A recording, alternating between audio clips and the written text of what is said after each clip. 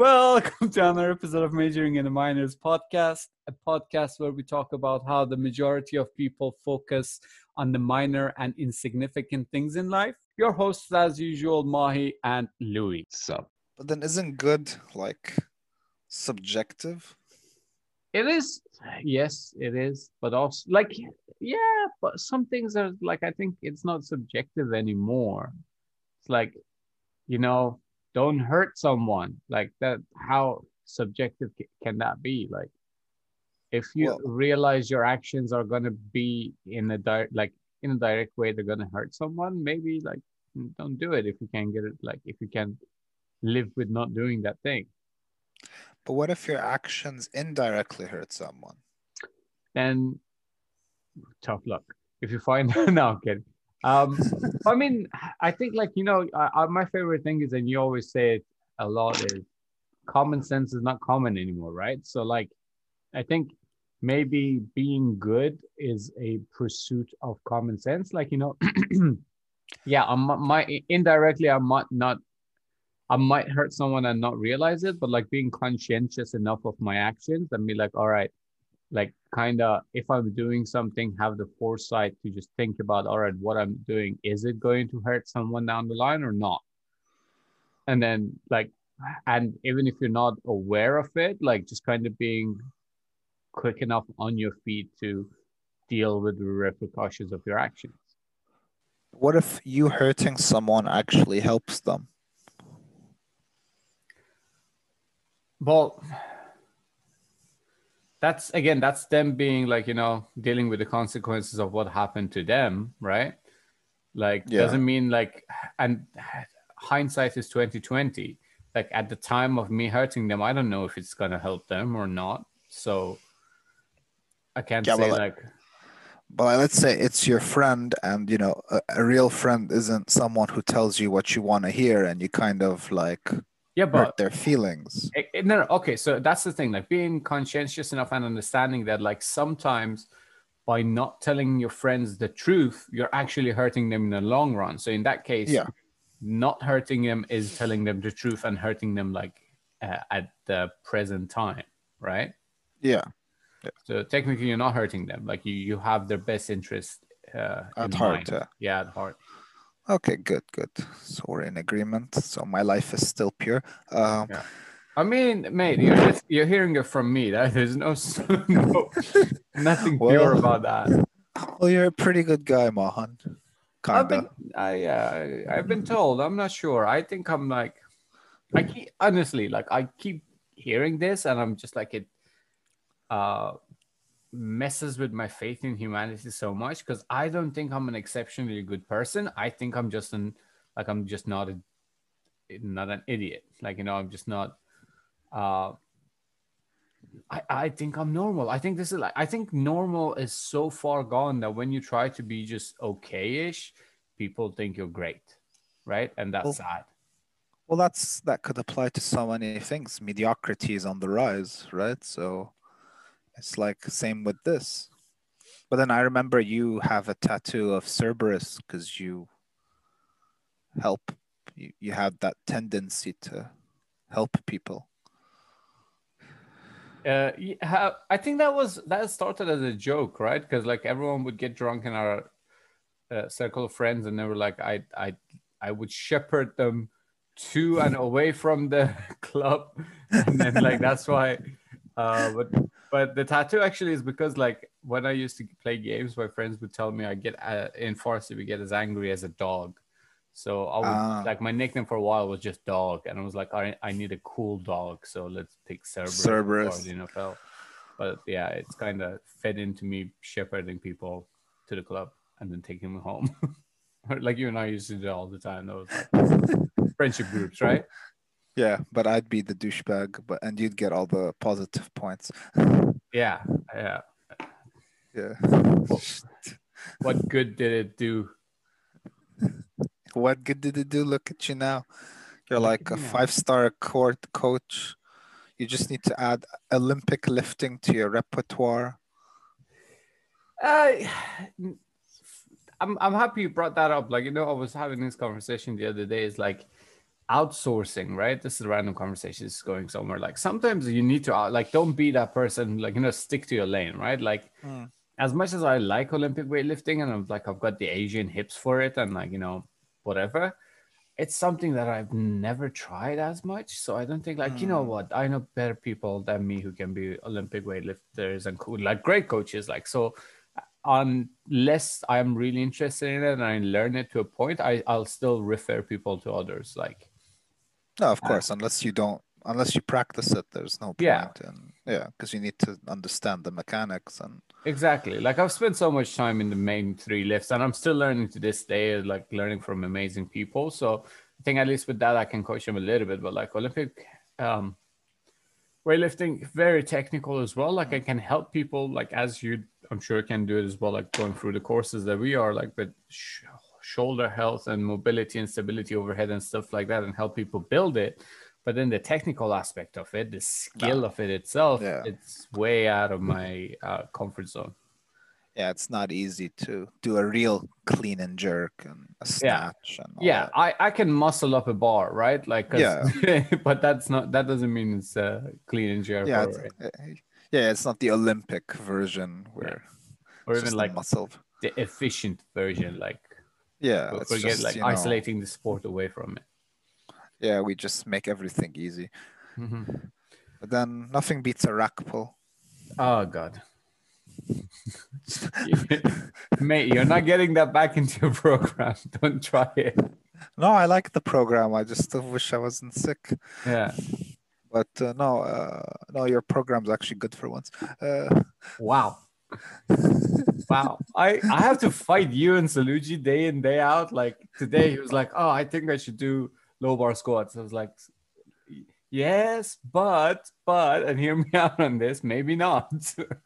But why not? Like, because I was even like, I wanted I'm used to low bar squatting. So like, I was wondering like, why do y'all like stop us from like enjoying our hips? Okay, so this is my mind. Like this is where my mind goes, right? In regards with low bar squat, and this was sort of the reason I gave him. And definitely, I'm probably wrong, but like this is how I think. Low bar squat, similar to sumo and wide grip bench, maybe not to the same extent, but for me, it's manipulating leverages to move more weight, right? Okay. And as like it's kind of working the physics, right? Just like because hips will be stronger and extending than like quads anyway. So lower squat technically for a lot of people will be stronger, right? A lot of like especially people that have mass on them. And then like let's not talk about equib lifting because I think a lot of hip movement comes also from equib lifting as well. So maybe not to the same extent, but like I see it as like playing the physics game in low bar squat, right? Yeah. Okay. So it could have a place in the program if the goal is to like if you want to compete and the goal is to just move absolute loads for a rep or two. But like if the goal is a bit of hypertrophy, body composition and things like that, like a high bar front squat will teach you so much more. Maybe they're not necessarily like I don't think they're necessarily quad exercises because there is still core involved in there, but it's a good way for you to kind of learn how to stack, like organize this your rib cage and pelvis. So that's why I like high bar and front squat. And then like yes, if the goal is to move maximal loads, eventually like you can just because like low bar squat becomes a technique, right? It's just like a skill. Like you just have to learn it and then slowly you can introduce it for set competition or something like that. But also like with everything else that normally we go through training, the amount of like time you spend in hip flexion, like so much time in hip flexion might not necessarily be good for you. There are outliers, obviously, like some people might maybe benefit from lower squats. Nothing comes to mind at the time, but like with anything, there's always exceptions to the rules that you set for yourself, right? But I think for like you and Saluji, maybe it's not necessarily at the moment.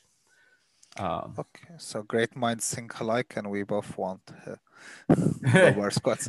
Or great pains in the butt think alike, and you both want low bar squats from me. Or maybe we just want to train our hamstrings and glutes more.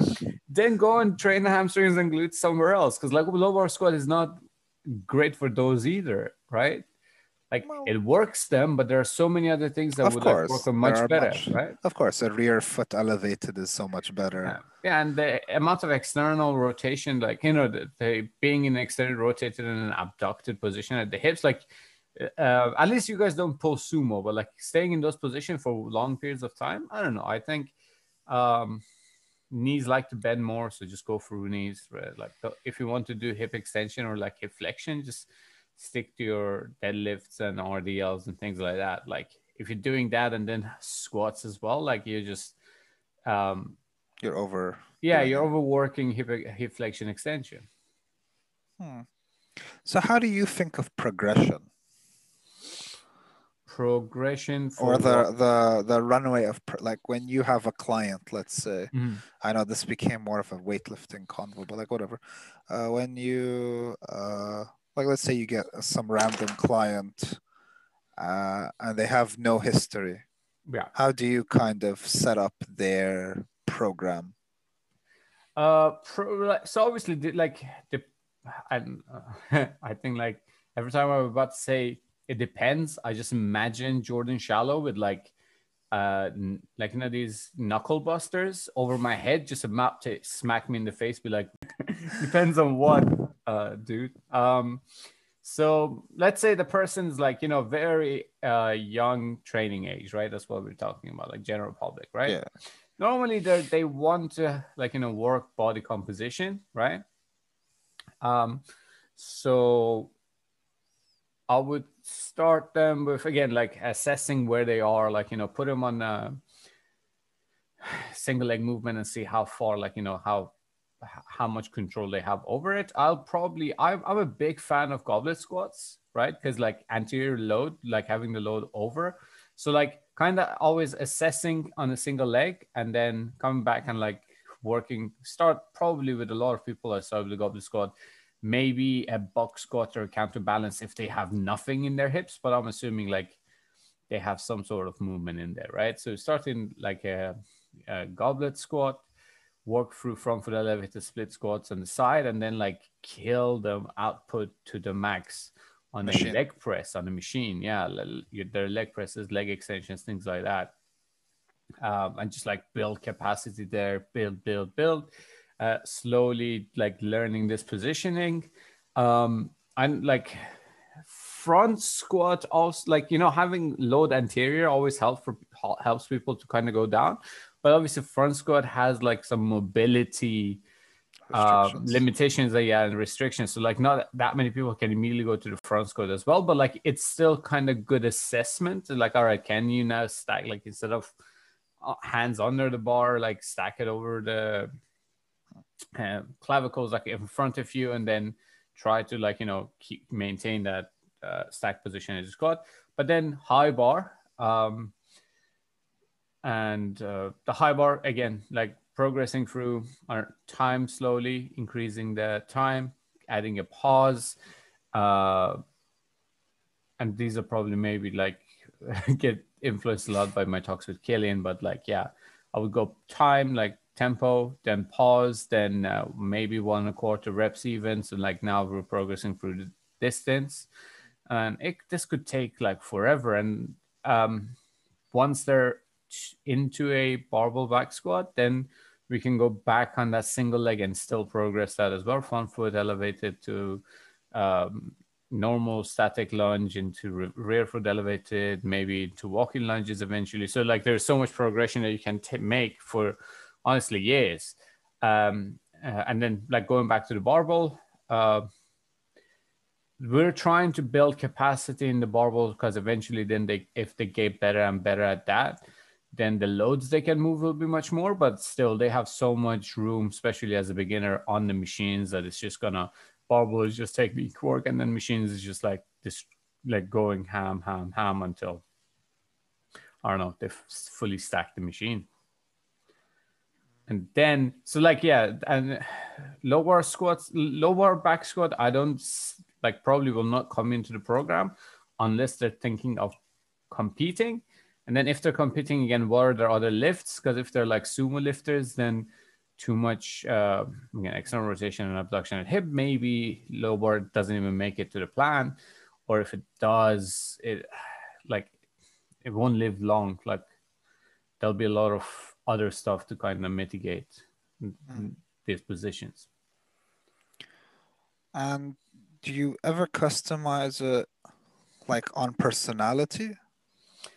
Now, yes, yeah, because thank you for like bringing that up, because that was another thing that I've been like obviously again been taught about by my mentors, and something I'm considering is also the idea of what is the person used to, right? So like if that person comes to me, maybe this is my progression for them, but if they really want to go to a barbell, I have to create some way for them to be able to do that barbell movement in a controlled manner, and then take them out of that and do whatever I want with them that I know actually works to help, improve them. So that depends on if the person is really attached to barbells, because I am of the mindset of like not going to the barbells too much, because we know there's so much progression that can be made outside, and then once that's done, coming back to the barbell, you could like have exponential growth to a certain extent. But if the person is really attached to it, then yeah, it comes to the play. And this idea of like, type A and type B personalities. And also one more thing is like people can change through it, which is really interesting, because I definitely was a type B type of guy. Like, it used to take me a long time to warm up. I would literally have to have 10 warm-up sets before I even started my working sets on squats. Maybe reps wasn't too high. Like I would do like 8 on empty bar. Then the next increment would be 5. Then next increment 3. Then 1, 1, 1, 1, 1 until I get to my working set. But like it took me a while to get excited or like, get to that position. But now I find that I still have my tendencies, but it's a little bit easier for me to go to the working sets or get myself hyped up and like, go and do that. So personality is a big factor. The time that they have. I used to plan these really long sessions, and then like great example is Saluji again. He's like, I have only like, sometimes you would have, because there were restrictions and curfews in Turkey. So he's like, I have just this much time to go and train. And then I was like, wait, like Mahan, you're kind of letting him down because you're planning something very long, whereas he doesn't have to get that done. So on top of personality, you just also have to, and that's the difference between coaching and programming, is like you have to understand, like figure these things out eventually by asking the right questions and having the right conversations, and like, or if it's even brought up to you, kind of taking mental notes at it and then implementing it. Yeah, because I've noticed like with my program, there is one day that's extremely long compared to the others, like the chest day. Yeah. It's like way longer, and then like the fun days are way shorter, and then I'm like, well okay, but yeah, I think that's what coaching is. I mean, I never complained about the time, so it's fine. But like, yeah, you're right. Coaching is adapting to other people and their needs, as opposed to enforcing your will on them. Yeah, they have to be consistent, so you have to give them a program they can actually work with, even if it's 20 minutes a day. And but what was the other thing? But would you take neurotyping into account, or do you think that's a bit too advanced in terms of personality division? Yeah, I think that's too nuanced, right? Because even the another, like, Matt probably will not even listen to this podcast, but like one of my friends who's a bodybuilder in the UK, Matthew Clare, I had this conversation with him about it, like even the courses I do. Sorry, I'm going to try to connect this to the answer to your answer. Is like we had this conversation. I think like a lot of the knowledge that we learn is all about nuances, and these nuances, they're not as applicable as we think, but it's just because we've learned something fancy and new, we want to apply it to so many different things. Whereas like if for majority of people just sticking to the basics, consistency, progressive overload through time, distance, and then load, and like, good rest and um, eating good food will get a lot of people a lot of progression as they need, and smart programming, like just not being really stupid with programming and like following the basic lines will get people so far. And then all these specific things that we know is just in case of a what if, right? If a what if pops up, or if a small solution pops up, then you have to have an answer, but you don't need all these answers from the beginning. I think neurotyping as well will it's very applicable to athletes like, you know, at the highest levels. When they need all the, like, it's all about the percentage. It's all about anything that you can improve for them. They're at a point that, like, you know, especially if they've made it to a certain position in their sport, that, like, you know, their general physical preparedness is already met, like their conditioning is already there. Now these are just like people who've honed the skill, and they're like, you know, they're very important. It's very important for them to be the best they can be in whatever, like, you know, on the field. Then you need all these small nuances, on these small things that can apply to them. So it's a very cool idea. It's very smart. I keep forgetting the guy's name. Christian Thibaudeau. Yeah, Christian Thibaudeau. Like, I think it's super interesting, but I think it's like there's so many other things that you can do with people, like, before that, like, that conversation comes down the line of maybe if training someone for like 3-4 years or even longer, and if they are very specific type of people, you know, with very specific needs. And, you know, since you brought up sports or athletes, what kind of athlete would you want to train, or what sport would you want them to, would you be interested in training them in or preparing them for? I think, like, my internal bias always pulls me towards martial arts. Like, and I've been having like discussions with like my friends who are doing BJJ, and even like, you know, trainers who have trained people who do BJJ, and I'm trying to get like to program, well, for Flavia. So yeah, fighters, because I think it's very interesting, and I think like the more I talk to people, like, powerlifting and bodybuilding is not necessarily real sports. Like, they're kind of basic. They're very cool, and you can do a lot of things with them. But like some sports, like change of direction sports, like even in a like, to be honest, working with team athlete, like, you know, sports, like team sports, I think that'll just go over my head. That's like something I would love to get experience in, because like even different positions, right? Like American football, or like football, or I don't know, baseball, basketball, Hockey. or anything else, hockey, like all these, like, even depending on the position, or like who is doing what, the specificity. I don't know if I pronounced that word right, but specificity. I think that's how you say it. Or how specific you can get with their training eventually. It's mind-blowing, and it's just like, you know, it's a lot of consideration. So that would be cool to work with them to understand more. But my internal biases are towards like kickboxes and BJJ, because like even a lot of things that I know right now, I'm like, oh shit, I wish I knew it when I was a kickboxer, because it would have, I mean, I wasn't a great kickboxer, so maybe it wouldn't apply to me, but at least like it would save me a little bit of pain here and there. And also, like, even though they're not, I think Kyle Baxter always says like it's not real sports, but I do love training with powerlifters, because like there's a sense of accomplishment when people can like move loads when they feel strong. So I think that.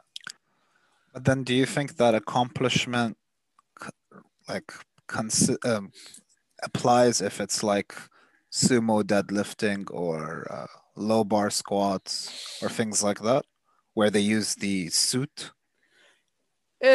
Yes, because it's subjective, right? Like at the end of the day, you want the athlete who trusted in you to do better in the preset rules that they compete in, right? Like if they have to compete in those rules, then you're like, all right, maybe I'm not a big fan of a sumo, but you have to pull sumo, so we're gonna do whatever we can. The first you can pull sumo, and then out of that competition, we're hitting things that like, you won't get sumoing all the time. By the end of the day, it's subjective enough that if they're happy, you're happy, right? Like, because it's the idea of they felt like whatever accomplishment they like, whatever they accomplish and whatever they associate that feeling of accomplishment to is a bonus because they're happy. Would Olympic lifting be in a like, would you ever place it in a program if someone, or I mean, I know you said outsourcing, but like, would you allow it to be added to a program, like as a special day or as a supplement to powerlifting or bodybuilding or whatever? Or would you just have it as a separate block? It really depends on the sport, right? Because again, like the things that people do, like I know, like cleans are especially like quite popular in the SNC world, strength conditioning. But again, like these are conversations that I've had even when I was considering myself, is like the rate limiter on those is technical proficiency so much, right?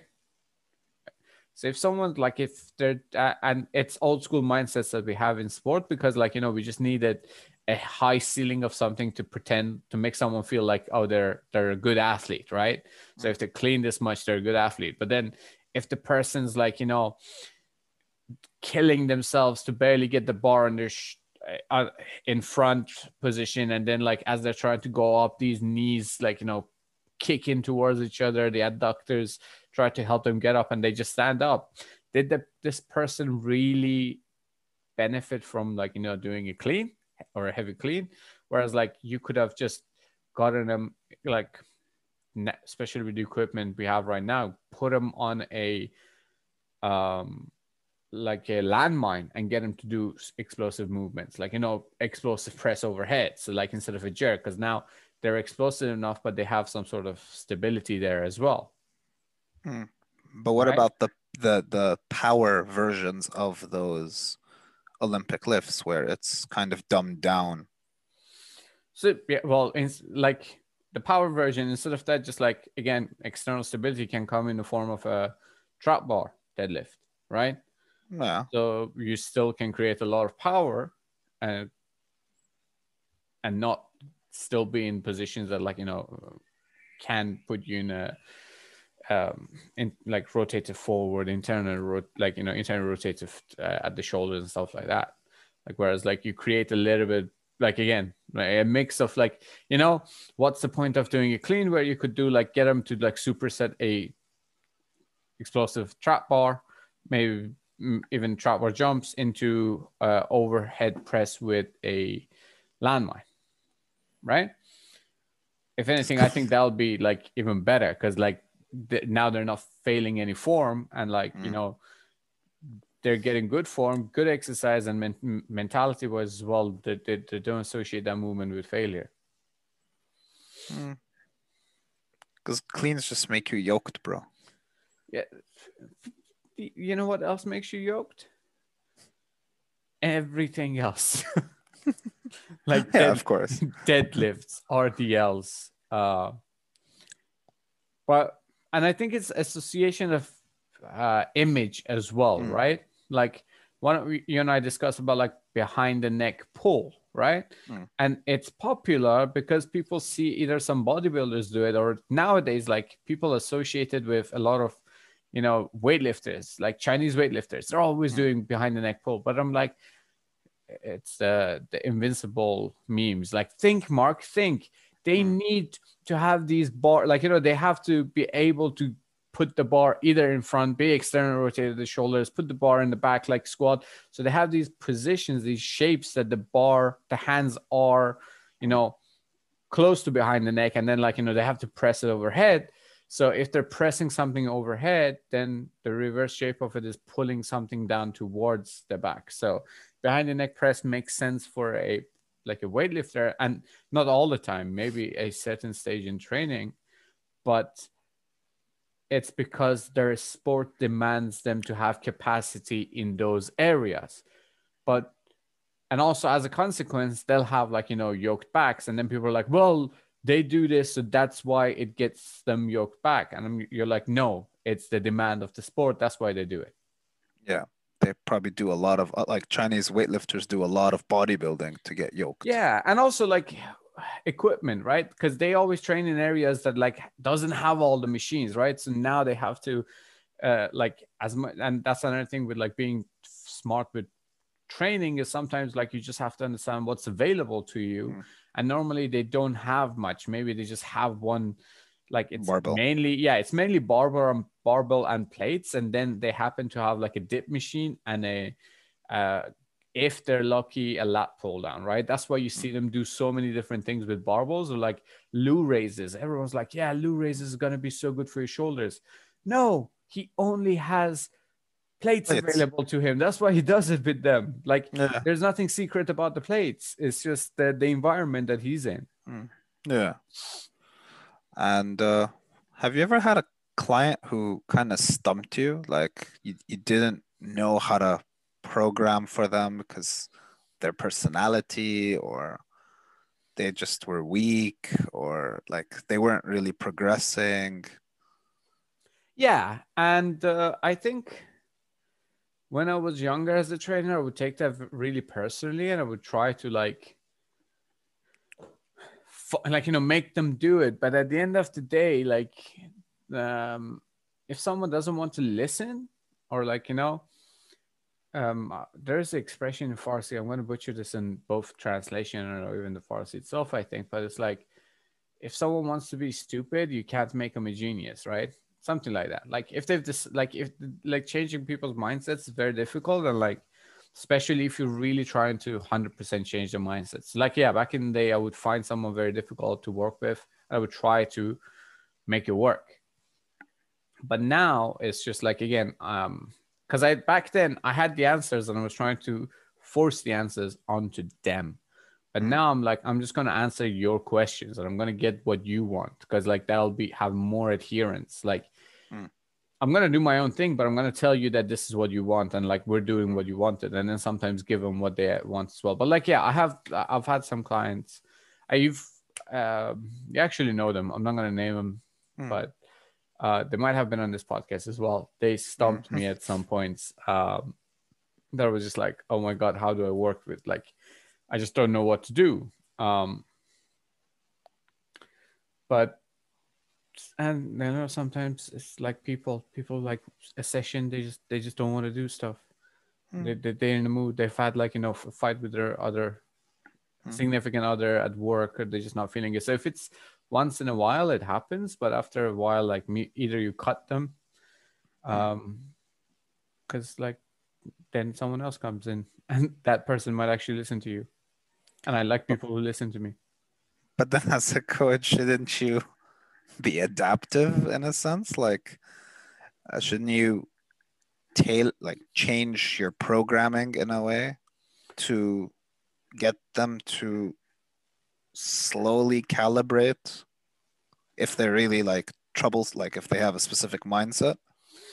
Okay, yeah, but it's the amount of effort, right? Because like some people, there's hiding the spaghetti in the vegetables in the spaghetti sauce, and we all talk about it. But like, again, in real time, some people's ideas are so skewed, and they're so like, so different from what you think or the way even you react, that you can't change everything, right? It's just sun and the moon, right? They're so different. And in that case, the best way is like, I literally refer them out to someone that I know who might like, do the same. Like if someone really comes to me and is just wants to do circuits, burpees, things like that, I will try to like, get my style of training there as much as I can, and like, give them something maybe at the end where it's like less impact, that gets their feeling like they're getting what they wanted. But if they're really resistant towards other stuff and they just never want to do it, no matter what, however I try to make it suit their needs, then instead of both of us being unhappy, the best thing is to just refer them to someone else who does those things, because we know like everyone does everything, right? Like, so there'll definitely be other PTs whose style will match this person more, because like this is the difference. Like, people train with PTs not because of their knowledge.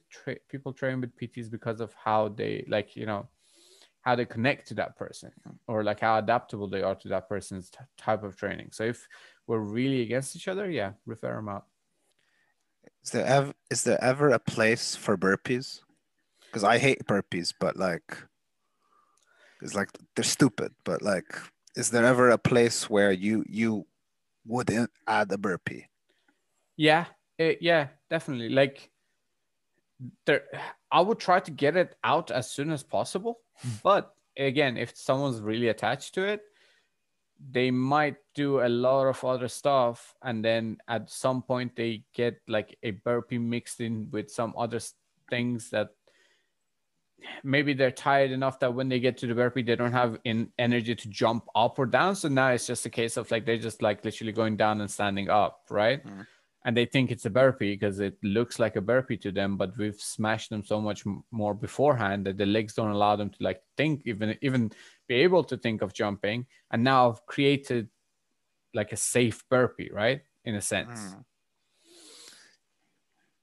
You sneaky little one. Yeah. So, and that creates adherence, because the person's like, okay, I'm doing what I think works for me.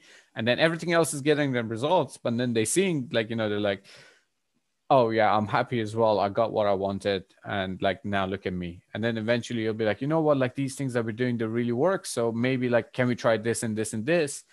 And that's where you try to slowly cut stuff out that you think might not work for them. But then again, if there's a demand, bring it in, just create some sort of constraint for it.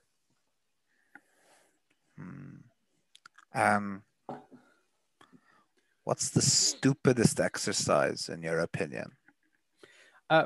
So before that, like, I'm just going to go back because I want to say two things as well.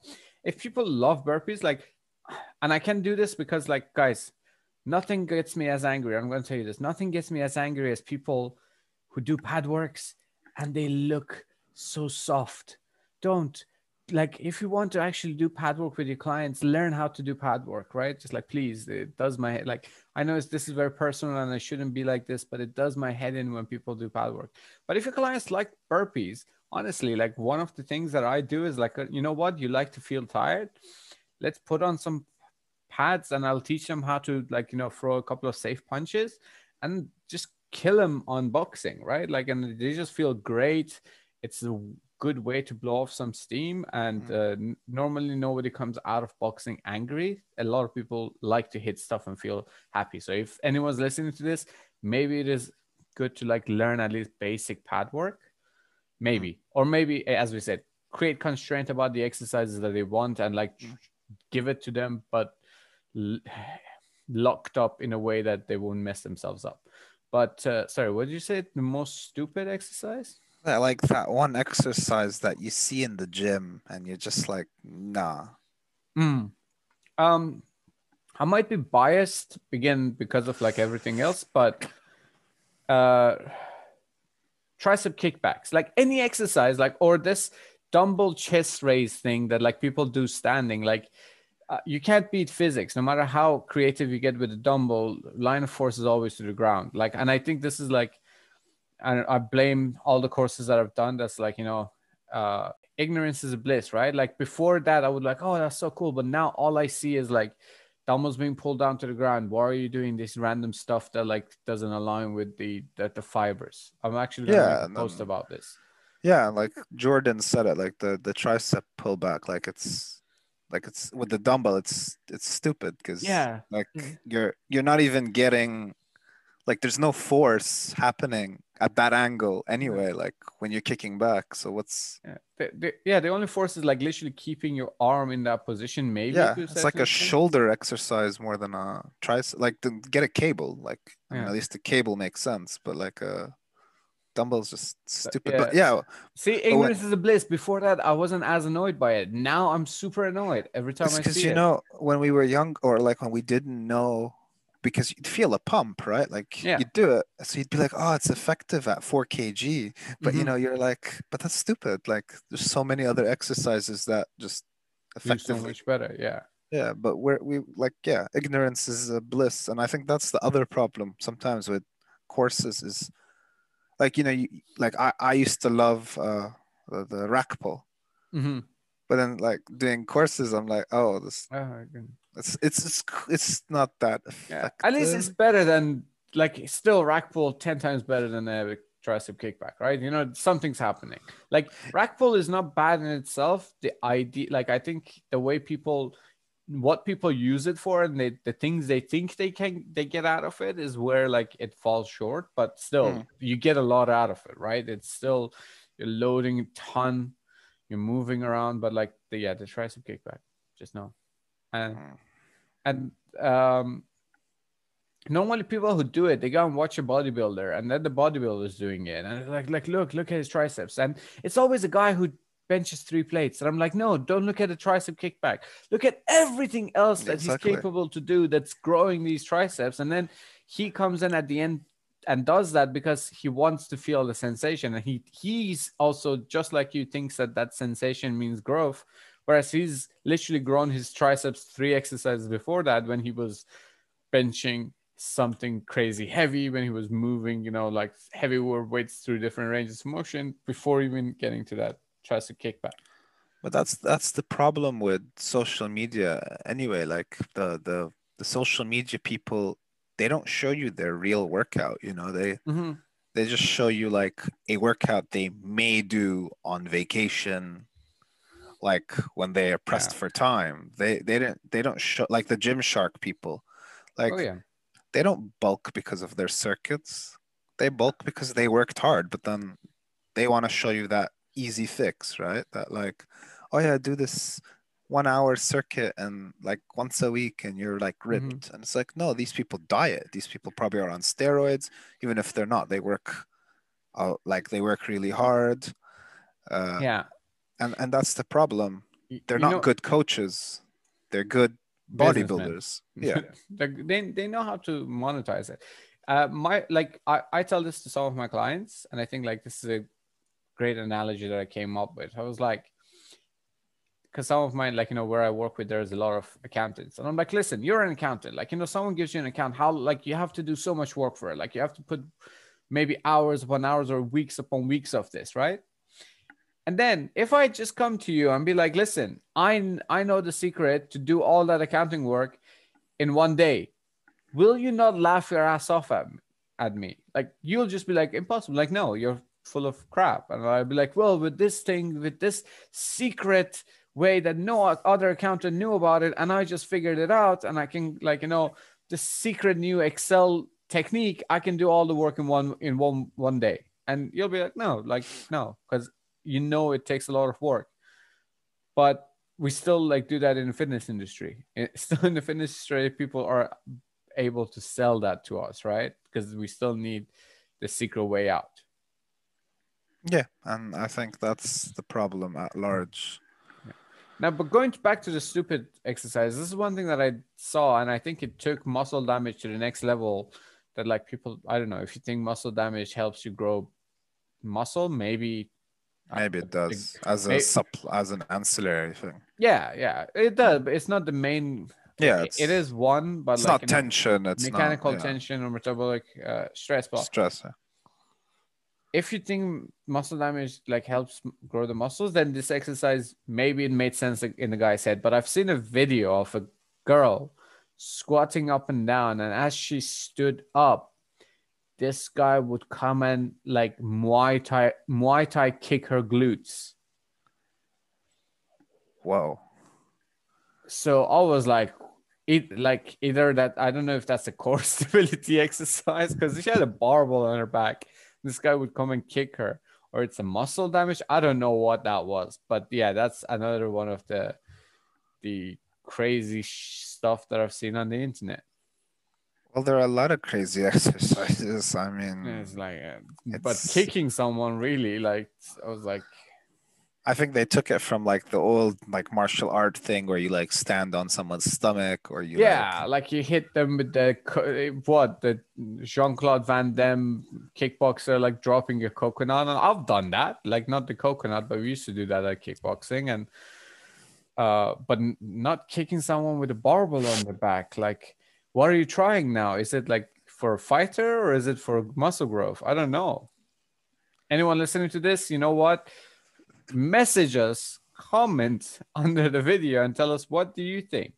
Was this kick meant to help grow the muscles, or was it to prepare them for a fight? If it was to prepare them for a fight, why was a barbell on her back? I'm curious to know. So yeah, Tom, I'm talking to you. I know you're listening to this, so comment below, you know, wherever this thing is, and let me know. And Killian, tell us more about how that kick impacts allostatic load. Yeah.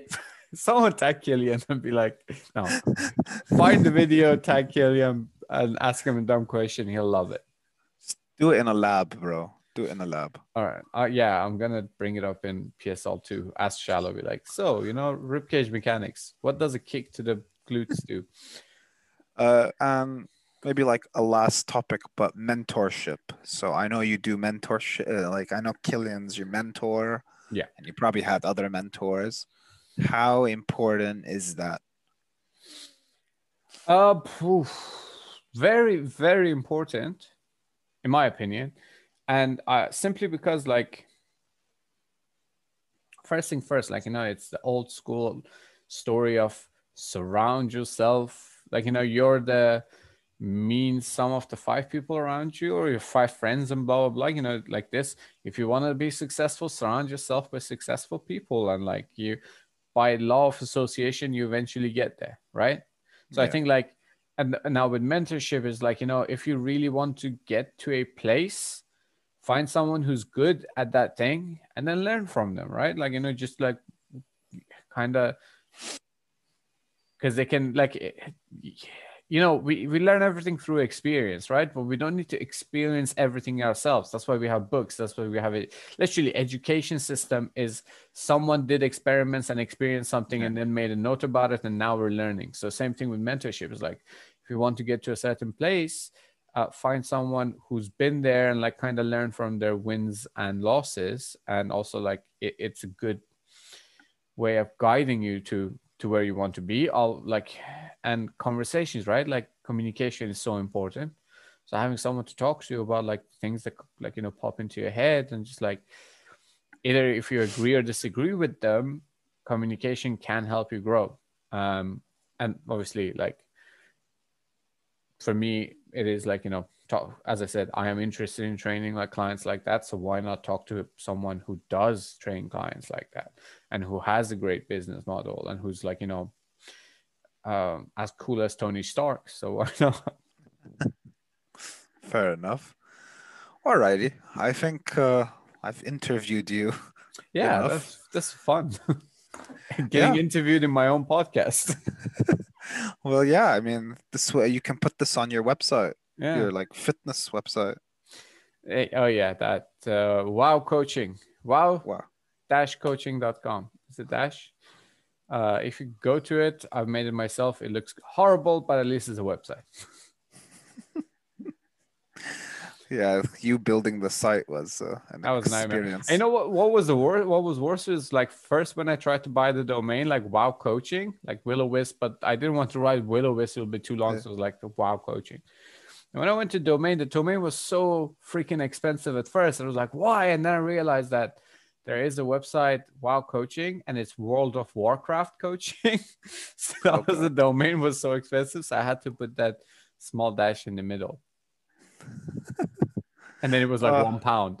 So yeah. Wow. So how much was it before the £1? I think it was like, I'm kind of sure it was like $1,000 for that domain.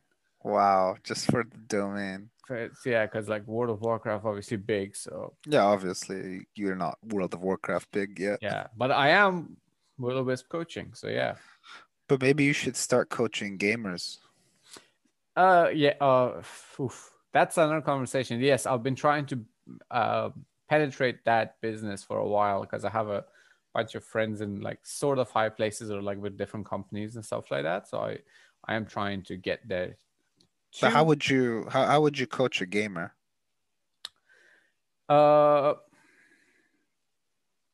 hand-eye coordination kind of I'm drills. trying like not to give this business idea away. No, but joking aside. So what kind of came over to me was like the idea of after we both did the skill acquisition, right? The skill acquisition model of learning. As a gamer myself, I figured out that you can really apply that to a lot of different like aspects of playing a game.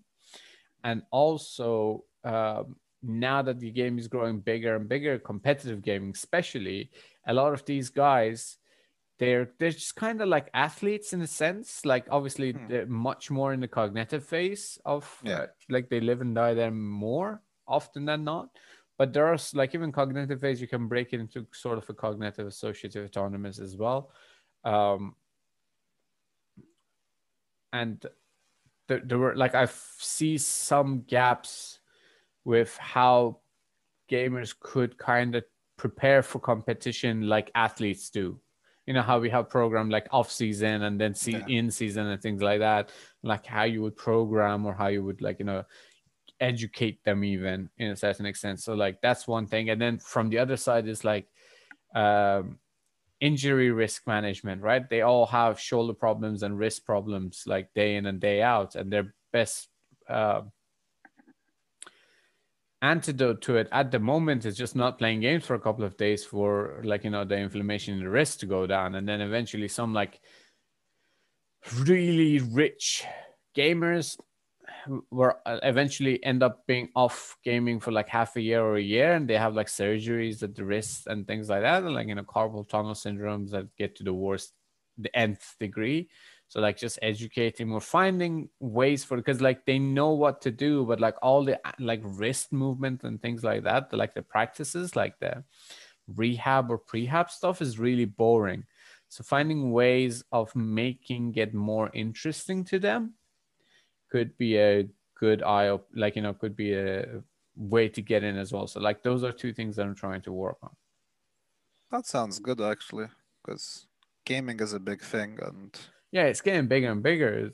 So much money in it as well. And like same like as sports, they rather than trying to prevent injury, they'll just deal with it once it happens. Yeah, or they'll like inject you with 100 things to keep you going. Yeah, and keep you hooked, because like now you're attached to that, like what's the shot called? I forgot. Some of the steroids, I don't remember the name, but cortisone. Yeah, something like that. I'm not sure. Alrighty. Yeah. Well, this concludes our interview of Mahan Ilmi. And next episode, we'll interview the other co-host and co-founder of Majoring in the Minors. Saluji. I was about to say Lou Bombs, but yeah, I think we were both thinking the same mindset. No, you.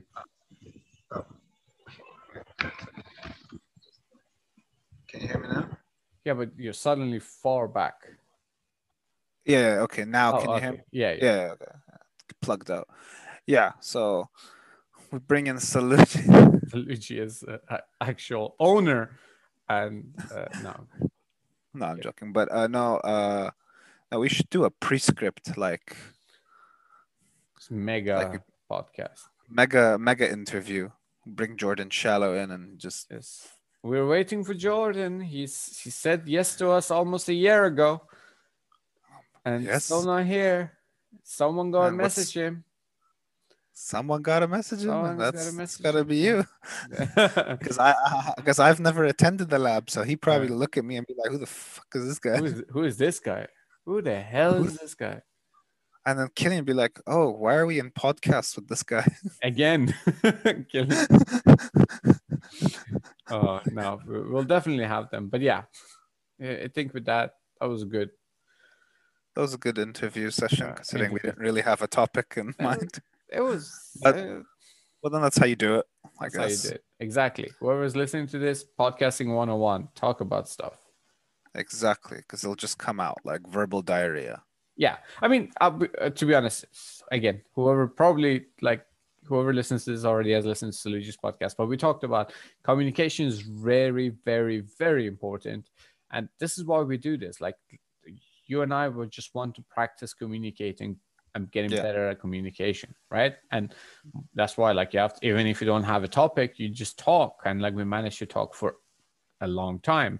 And believe it or not, these episodes are normally the ones that do best with people who listen to us, because like, I don't know why. I don't know what's wrong with the world.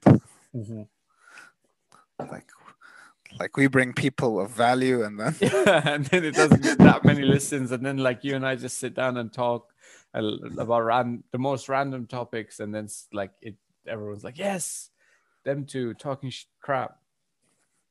well, yeah, I guess it's the chemistry we have. Exactly. All right, next week we'll talk about we'll talk What? about The ginger ale. That's what he was meant to say. well, ginger ale is a pretty good pretty remedy good, for a cough, actually, exactly. So in my non-scientific opinion. yes, this is not medical advice. If you have a Exactly. serious cough, maybe it's good to Maybe stay away from me because I've been coughing for a while. But exactly. But- Speaking of that.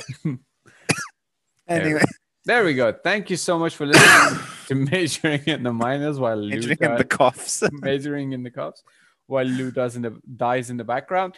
Tell your friends, tell your family, tell your grandparents, tell your grandchildren, and force it onto your boss. Make your boss listen to our episodes too. Thank you so much.